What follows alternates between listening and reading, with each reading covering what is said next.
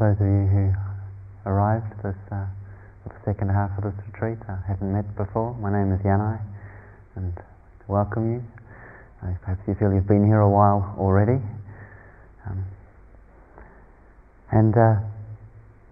This morning, what I'd like to speak about is what's been termed in the tradition, the Buddha being a great enthusiast of lists, the 4 great attachments, and how we might meet them and what our basic response to them might be in our practice. In our meditation and in the Dharma teachings, what perhaps we hear and what we experience again and again is that the basis of the sense of limitation, bondage, or unsatisfactoriness that we experience in life is very fundamentally connected to the way we become attached, the attachments that we form to various aspects of our life, of our experience. And that the process of understanding the nature of these attachments as being, and this tendency to form attachments, as being the basis, the foundation of much of our suffering in life. And equally that in recognizing this actuality and experiencing this directly, observing it, what we come to discover is that letting go is the basis of releasing ourselves from that bondage, of freeing ourselves from unsatisfactoriness in life, and the basis for discovering a true ease, peace, well-being, and freedom in life comes through letting go. And so the Buddha spoke of, on a number of occasions, 4 major realms of attachment which we really need to give attention to in our practice, which we need to look at in our lives. And the first of these areas of attachment, and this is perhaps for most of us the one that is most obvious to us, is the area of sense pleasures. We notice how much of the time we are seeking for enjoyment. We're seeking for that which is pleasurable, and we're seeking to in some way avoid or get away from that which is not pleasant. And there's often a sense of almost being driven by a hunger of looking for an experience, looking for a particular event, whether it be a sensation or series of sensations in our body, whether it be an experience happening around us, whether it be a particular state of mind, that we are looking for something that will somehow make us feel better. We're looking for something perhaps that we can enjoy, that will take our mind off the difficulties of our lives. And we see, perhaps very often and almost first of all in our practice, how the movement of attachment to sense pleasures reveals itself in the body, and how we want to have a pleasant, easeful, comfortable body in which to practice, with which to practice, and how we struggle at times when it's not so, and how equally in those moments and times when we feel comfortable in our body, when we're actually experiencing it as pleasurable, how so much we wish and long for it to continue, and the thought, finally, now I've arrived, and then of course the thought, and how will I stay here? How can I keep this experience? Working with the pleasant experiences and equally the unpleasant as a rather basic experience of life requires a degree of clarity and of balance. It's not just in the obvious things of pleasurable bodily experiences, but the whole range of pleasure and displeasure that we need to look at, that we see the states of mind that we experience.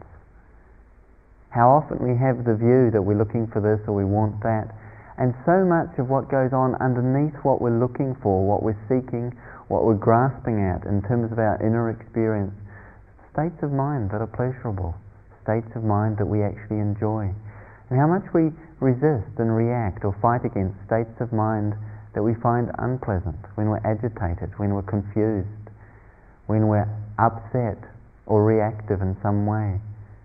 And that the state of mind itself is not pleasant for us. It's uncomfortable. To be able to recognize that and to see that if we become attached to having just a pleasant state of mind in practice, that ultimately this will cause conflict, this will cause pain for us. And that there's a way in which we can receive and deeply benefit from, be nourished and nurtured by experiences which can also be pleasurable. And that can be states of deep peace and ease and well-being that we experience as a state of our mind, a condition of our consciousness. Equally, it can be from sounds that seem rather beautiful. The sound of the bell, perhaps at the end of the sitting, can be just rather sweet and touch us rather deeply. Or the sound of some birds singing in the garden. Or the sights that we see. Again, there can be incredible beauty and enjoyment and pleasure and just connecting with and taking in the wonderful environment that we have here. The trees and the plants and sometimes the small creatures, the squirrels playing. Or equally just the beauty of seeing a room full of people sitting quietly in those moments that one might walk in after most of the others. Or seeing someone very mindfully walking. We can actually find a pleasure in it and enjoy it, and there's nothing wrong in that itself. And this is where one has to be rather careful. There's nothing wrong in actually experiencing that which is pleasurable, which might be joyful, uplifting. In fact, there's a lot which is quite right and appropriate in it. But to be aware of how we can spend so much time looking for it, wanting it to happen when it's not actually happening, or when it is there, when we are actually receiving the gift of something pleasurable, enjoyable, nourishing in that way, how we're so often wanting to somehow keep hold of it. We're living in a fear of its loss or a struggle with the reality that it will change. And so the area of attachment to sense pleasure gives us an incredible range of experience within which to explore what it means to let go. What it means to actually contact, to connect with both the pleasurable and equally with that which is unpleasant, to connect with it, to meet it fully, and yet not seek to keep hold of that which is pleasurable or to gain more of it, nor yet to be seeking to get rid of or to reduce the amount of that which is not pleasant, but just simply meeting it, simply engaging each moment as it reveals in exactly whatever it does reveal to us as experience. That sometimes we think of letting go, and it's perhaps somewhat misused or misunderstood. We think it sounds rather a nice idea in the context of unpleasant or difficult experiences. We think, oh yes, I'll let that go. What we really mean is, I want to get rid of it. And so the attachment isn't expressed in the way we would normally use the word. When we think of attachment, oh, I'm not attached to my anger. No way, I'm desperately trying to get rid of it, in fact. Or, I'm not attached to my fear or my boredom. No, not at all. And yet, if we're trying to get rid of it, that's just attachment in another form. That's actually just attachment expressing itself in its aversive, its negative aspect.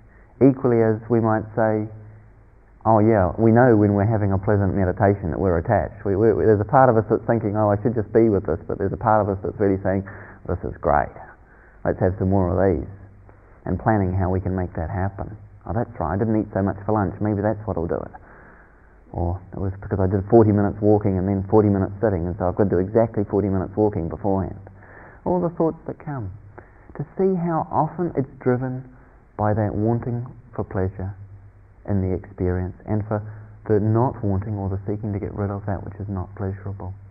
Be aware of how much time and energy it consumes in your life, in your meditation practice, in each moment when one isn't really conscious and aware of that tendency, that process.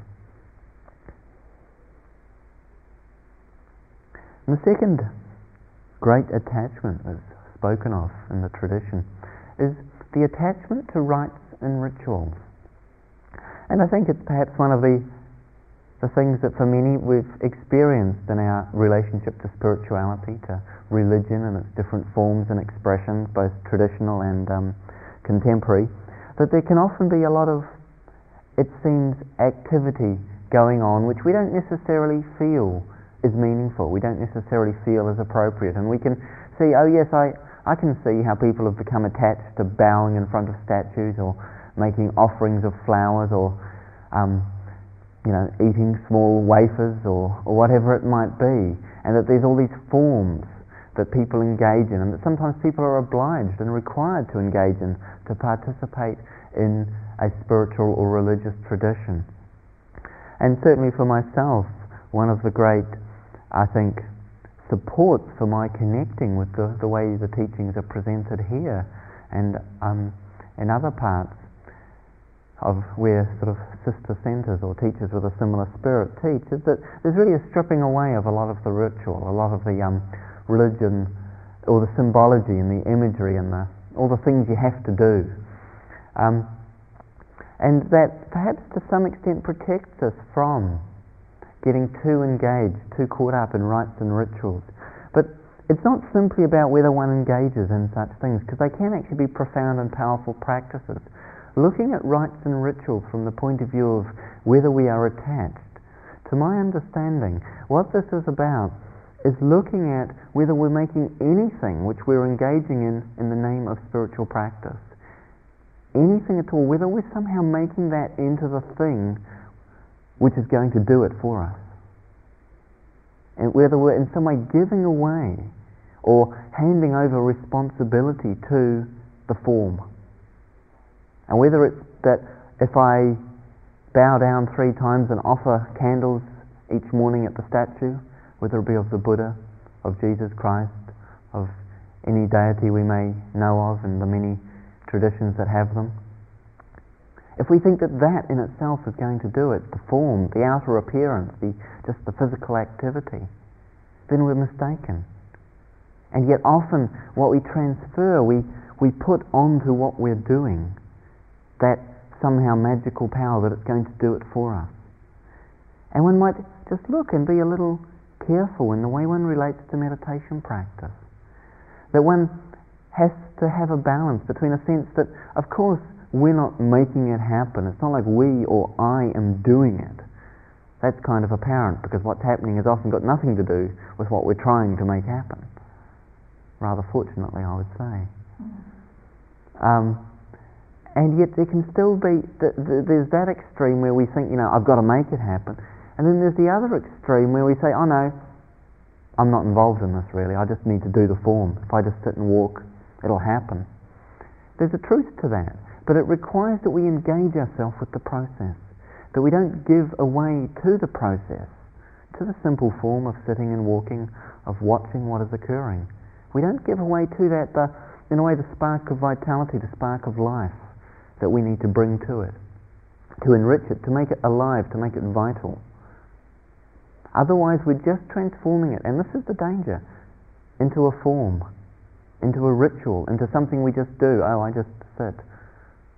And we might have seen people who engage in other forms of spiritual practice and sort of, oh, that seems rather empty. We have to be vigilant that our own practice doesn't go in the same direction, I feel. Just careful. And again, it's a very delicate balancing act between getting too caught up in making it happen and getting too laid back and thinking, oh, it's all, happening without me. Because neither of those positions is absolutely the truth. And there's a nice story that's told, has some things to say about this. There's I think a couple of, I think there was Jesuit priests in Japan who were visiting a Zen monastery, and the Zen practitioners there and the abbot of the monastery all engaging in very committed and dedicated meditation practice, and the Jesuit priest, engaging with the abbot in some conversation, speaking about spirituality, asked him, what's the place of grace in your tradition, in your teachings? And they said, in our understanding, sort of God has provided all of this for us. It's already all here. What is done, and we don't need to do anything more. We don't need to practice the way that you practice. And the Zen master looked at him and said, well, in our tradition, we believe God has already done his part. And what's left is for us to engage with it. That there's a peace in which, and whether the imagery, symbology of God or the Dharma is workable for you, or whether you'd rather just use no language at all, finding a place between two positions where one is making it happen and the other is having no engagement with the process of the unfoldment of one's practice. Sitting too far back and just watching from a kind of, I don't need to do anything, I don't need to engage, sort of, some mysterious divine intervention is going to be what occurs here, and I just need to sit and walk long enough and then I'm guaranteed something will come of that. And so there's really a sense of bringing to our practice a real opening to what's occurring. So we're not just engaging in it as an empty form, but we're even questioning the very form in the same spirit that we engage in it, so that we're not just meditating, but we're aware of the process of meditation. We understand that as a form, which is powerful, transformative, no doubt, and yet which we can't, in a way, totally disengage ourselves from. We can't sort of just say, I'll do it, and that will somehow produce results.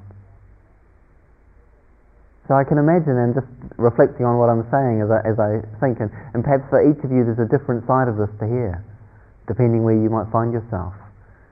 And that for some maybe it's a question of more engaging. There's a little bit sort of too much holding back there, or just thinking, oh, it's all going to happen for me.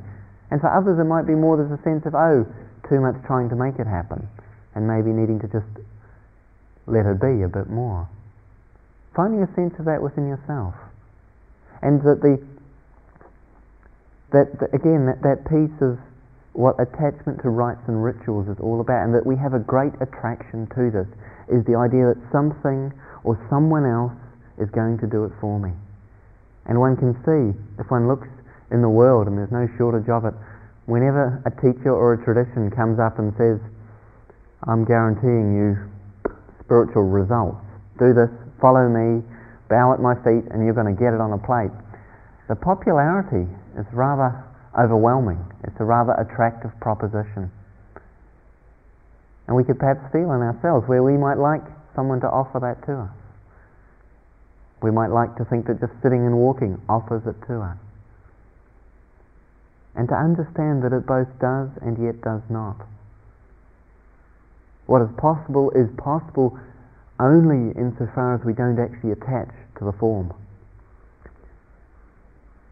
Because that very attachment, that very taking for granted that something will happen, that very handing over of our own vitality, just making it into a form, that's actually what undermines the possibility that it offers us in a rather strange way.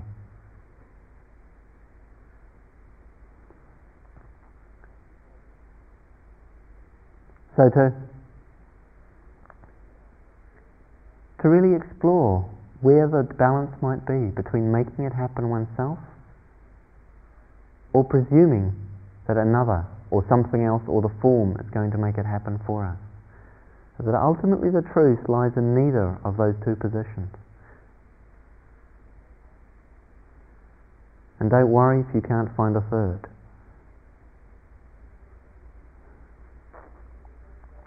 The third great attachment that is spoken of in the tradition is the attachment to views and opinions. And the Buddha spoke on a number of occasions of the way and the habit we have of becoming entangled in our views, in our belief systems, in our ideas, and the various sort of descriptions used for that of being entangled in a fetter of views, a thicket of views, a wilderness of views and opinions. And we only have to be silent for a few minutes to become aware of some of the views and opinions that we hold. The views about the way things are, the views about what should be and what should not be. Whether it be how my meditation should be, what's a good one, what's a bad one, or how the world should be, how, now there's no shortage of these ones, how someone else should be, and how everybody else should be practicing so as not to cause me any difficulty. The ideas that we hold on to, when we notice that we have a belief about something, we really need to sit up and take care. We need to really examine what's happening in the process whereby we give authority to something in the realm of concepts. Because all beliefs, all views, all opinions are based in concepts which are ultimately unable to grasp anything real, unable to actually capture the way things actually are. And insofar as they're involved with views about how things were, the past, they're almost inevitably something of a distorted or partial recollection of how things were. And to the extent that their views about how the future will be, there's a very, very low proportion of views about the future that actually turn out to be accurate, despite the fact that we believe them, we cleave onto them so much. And we see that our views and opinions about any number of subjects, that we use them to give ourselves a sense of safety, a sense of control, a sense of knowing what's going on, and how incredibly comfortable it is for us to be in a situation where we don't know, where we haven't got a clear belief or view or opinion about what's going on. And again, some of the things I've maybe even spoken about already this morning, one might not be sure. What is he talking about? Is he making sense? And maybe he's not. It's a perfectly good view to have, and maybe just as good as the view that he is.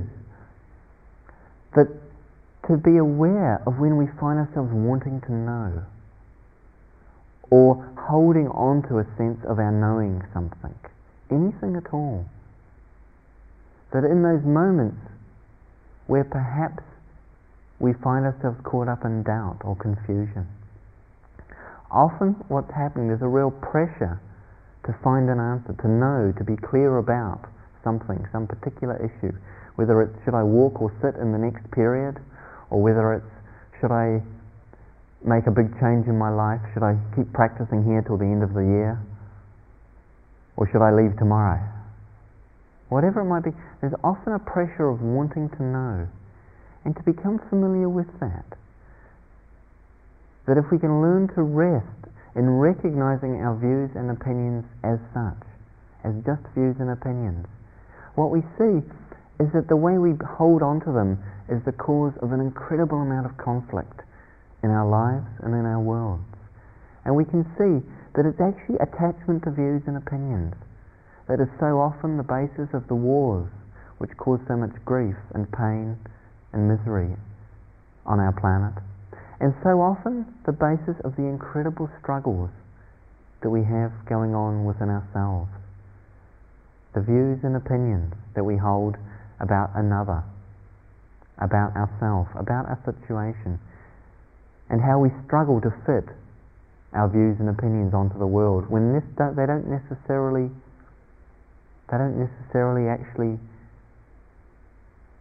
really connect, or they don't really describe the way it is.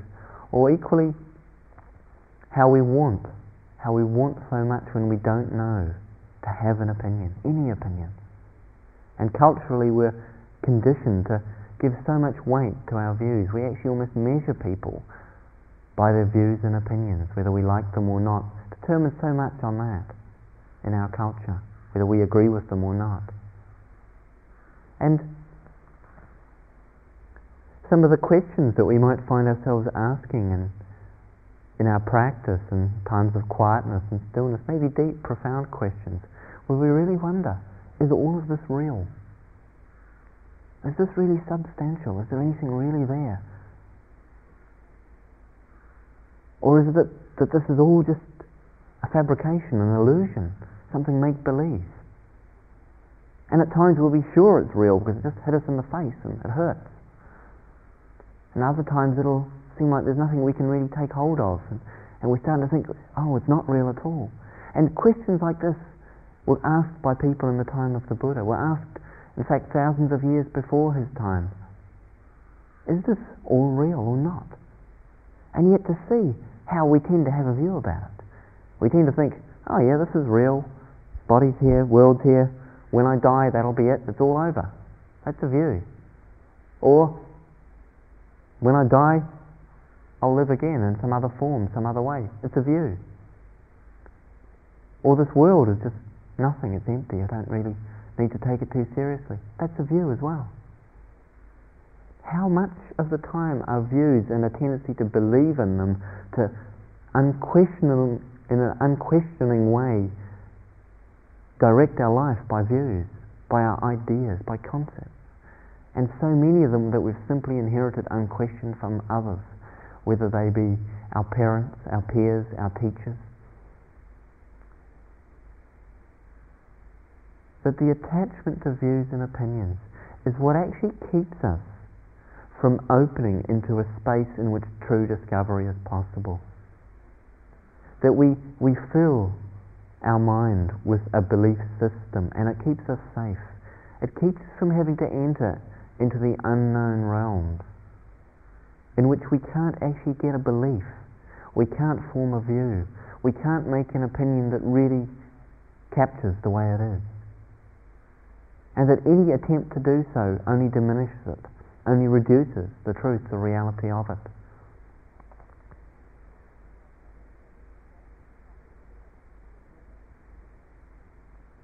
And as was said by the I've forgotten his name. Seng Chan in The Mind of Absolute Trust.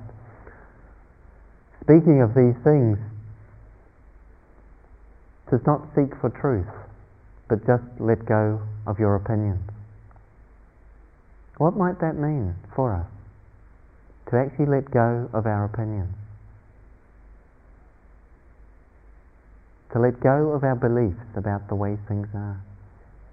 If we contemplate that seriously for a moment, we might notice quite some agitation, perhaps fear, confusion even. That's really quite fine in that context, to let that be there. But sometimes that actually the letting go, and here we're again talking about one of the fundamental attachments that we entangle ourselves with, views and opinions. Letting go of any of these will often give rise to fear, give rise to a sense of wanting to grasp out and take hold of that particular thing that we're contemplating letting go of. So just being aware of that, noticing that process.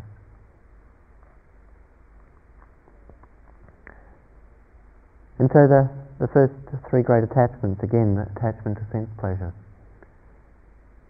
attachment to what is enjoyable and getting or avoiding getting rid of that which is not enjoyable.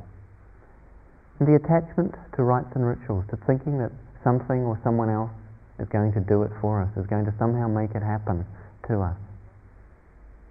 The attachment we have to views and opinions, to ideas and beliefs.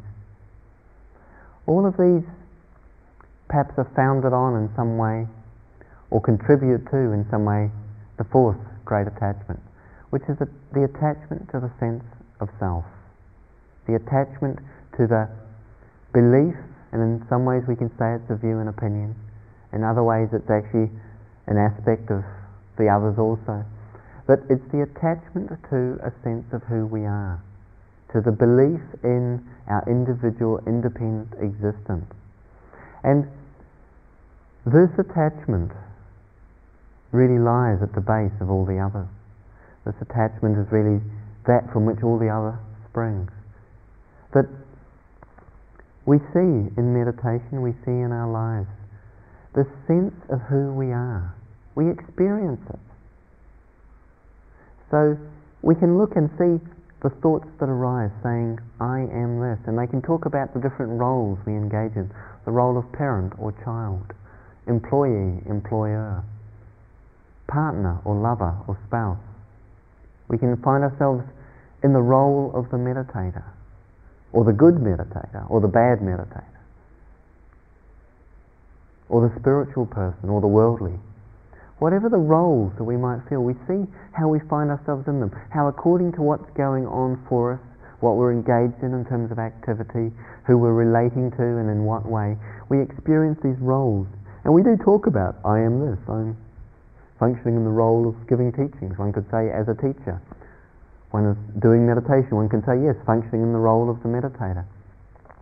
We see how we have the sense of who we are coming from our history, coming from this is what occurred to me in my past as we remember it, as people have told it to us. And we see the sense of I am in terms of the qualities that we recognize within us, both those that we would be grateful to discover within us, of qualities of calm, of courage, of wisdom and compassion, and equally at times those qualities of anger or of jealousy or of fear and loneliness, that we feel that this is who we are, this is who I am. And the whole sense of self that we experience, to really recognize it as an experience, that sometimes in the tradition, and I think slightly unfortunately, we get into the view or the position that we're trying to negate all of that, or somehow get rid of all of that. And the view, I haven't got a self, or there's no sort of self here, is taken in some absolute way, as some absolute position. And that therefore I've got to get rid of all these things which talk of self, which talk of me, which talk of my roles and my activities, my experience. And yet it's much more about understanding the nature of our attachment to it than whether we are trying to get it or get rid of it. And in the same way, we can have the form of negative attachment, of aversion to ourself, or to sense of self, to descriptions of ourselves, as we can have the positive identification, the attachment in its more conventional sense.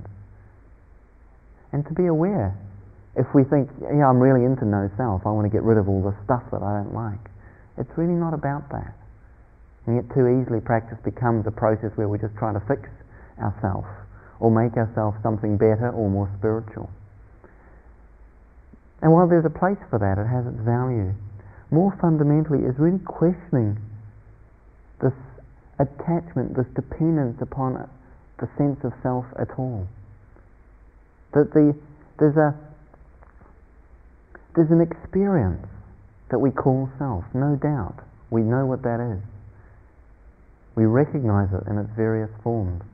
Sometimes it sneaks up upon us, unexpected. Other times it's rather familiar and predictable in the way it reveals itself. But to perhaps ask ourselves, if we feel, and we may sense this attachment to it, how there's a wanting for it, there's something it offers us. It's not happening out there by accident, or in here by accident. There's something it's offering to us. There's something we're seeking from it that asks us, or that pushes us to hold on, to grasp at it. And we feel that it's not just this experience of self, but there's a contraction that it engenders. There's a solidification, a tightening that goes on around it. That actually is what gives it its sense of solidity, that gives it its importance. And rather than, again, just taking a position, don't believe that Buddhist stuff about no self, I've got a self, that's for sure. Or equally taking a position, oh yeah, well, if the Buddha said there's no self, I guess he was right, so there isn't. Don't know what I'm doing here then, but not taking a position on it, but really questioning the belief, that whole sense of I am. Where is the attachment to it? How are we holding it? And we often explore that in terms of what's it offering to me? Because that's where we get attached, when we feel something's being offered to us in some way. And then we might question, well, what is it, or who is it, or how is it that there's this ability to see, to recognize this process of self, to recognize this holding on to it? Who or what is it that's seeing it? Who or what is it that's holding on? And if we perhaps ask that question rather deeply in our hearts, we might be rather perplexed. Because how can it be that the self is somehow standing outside of itself, observing itself? It perhaps is a pointer to what's going on. It's not that the self is gone, but that there's more to what's going on here than that story, than that description that bases it around being an individual entity.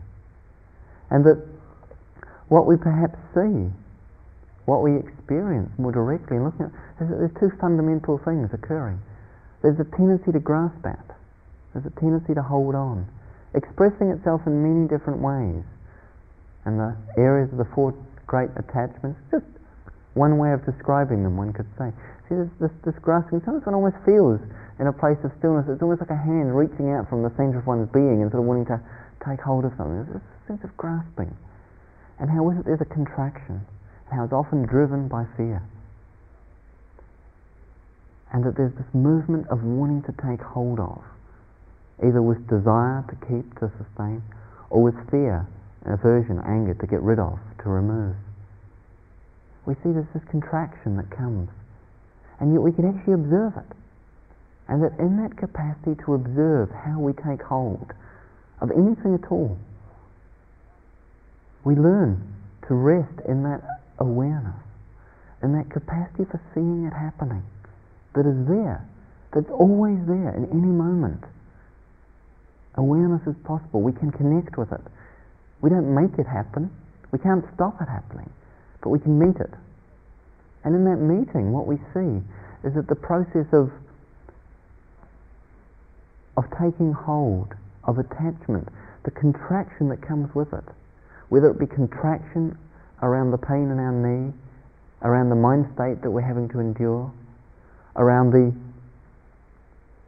things that we are enjoying at any moment, that sense of contraction, whether it be about our sense of who I am, of what all of this is about, that contraction somehow limits or freezes us in a way, in that we lose touch with the flow of life. We come somehow removed from the flow of life. And that in actually our seeing of that contraction and our recognizing of what happens in that contraction, that awareness itself has the capacity to release the contraction. It has the capacity to melt the solidity and the separation that goes with the contraction. And that the process of letting go is one that essentially comes out of that awareness in a rather mysterious way. And so really being vigilant, really being interested to see where attachment reveals itself. In the realm of sense pleasures, in the realm of hoping for something or someone to do it for us, in the realm of ideas and beliefs which make us feel so safe and yet are so easily a prison, in the realm of the sense of who we are, in essence, what all this is about. Letting go is the invitation to our freedom.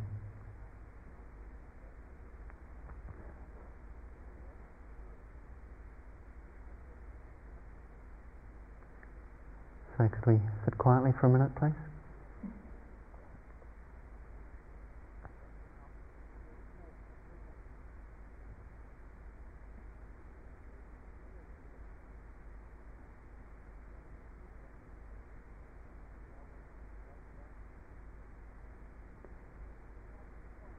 May all beings understand the nature of attachment. May all beings discover the ease of letting go.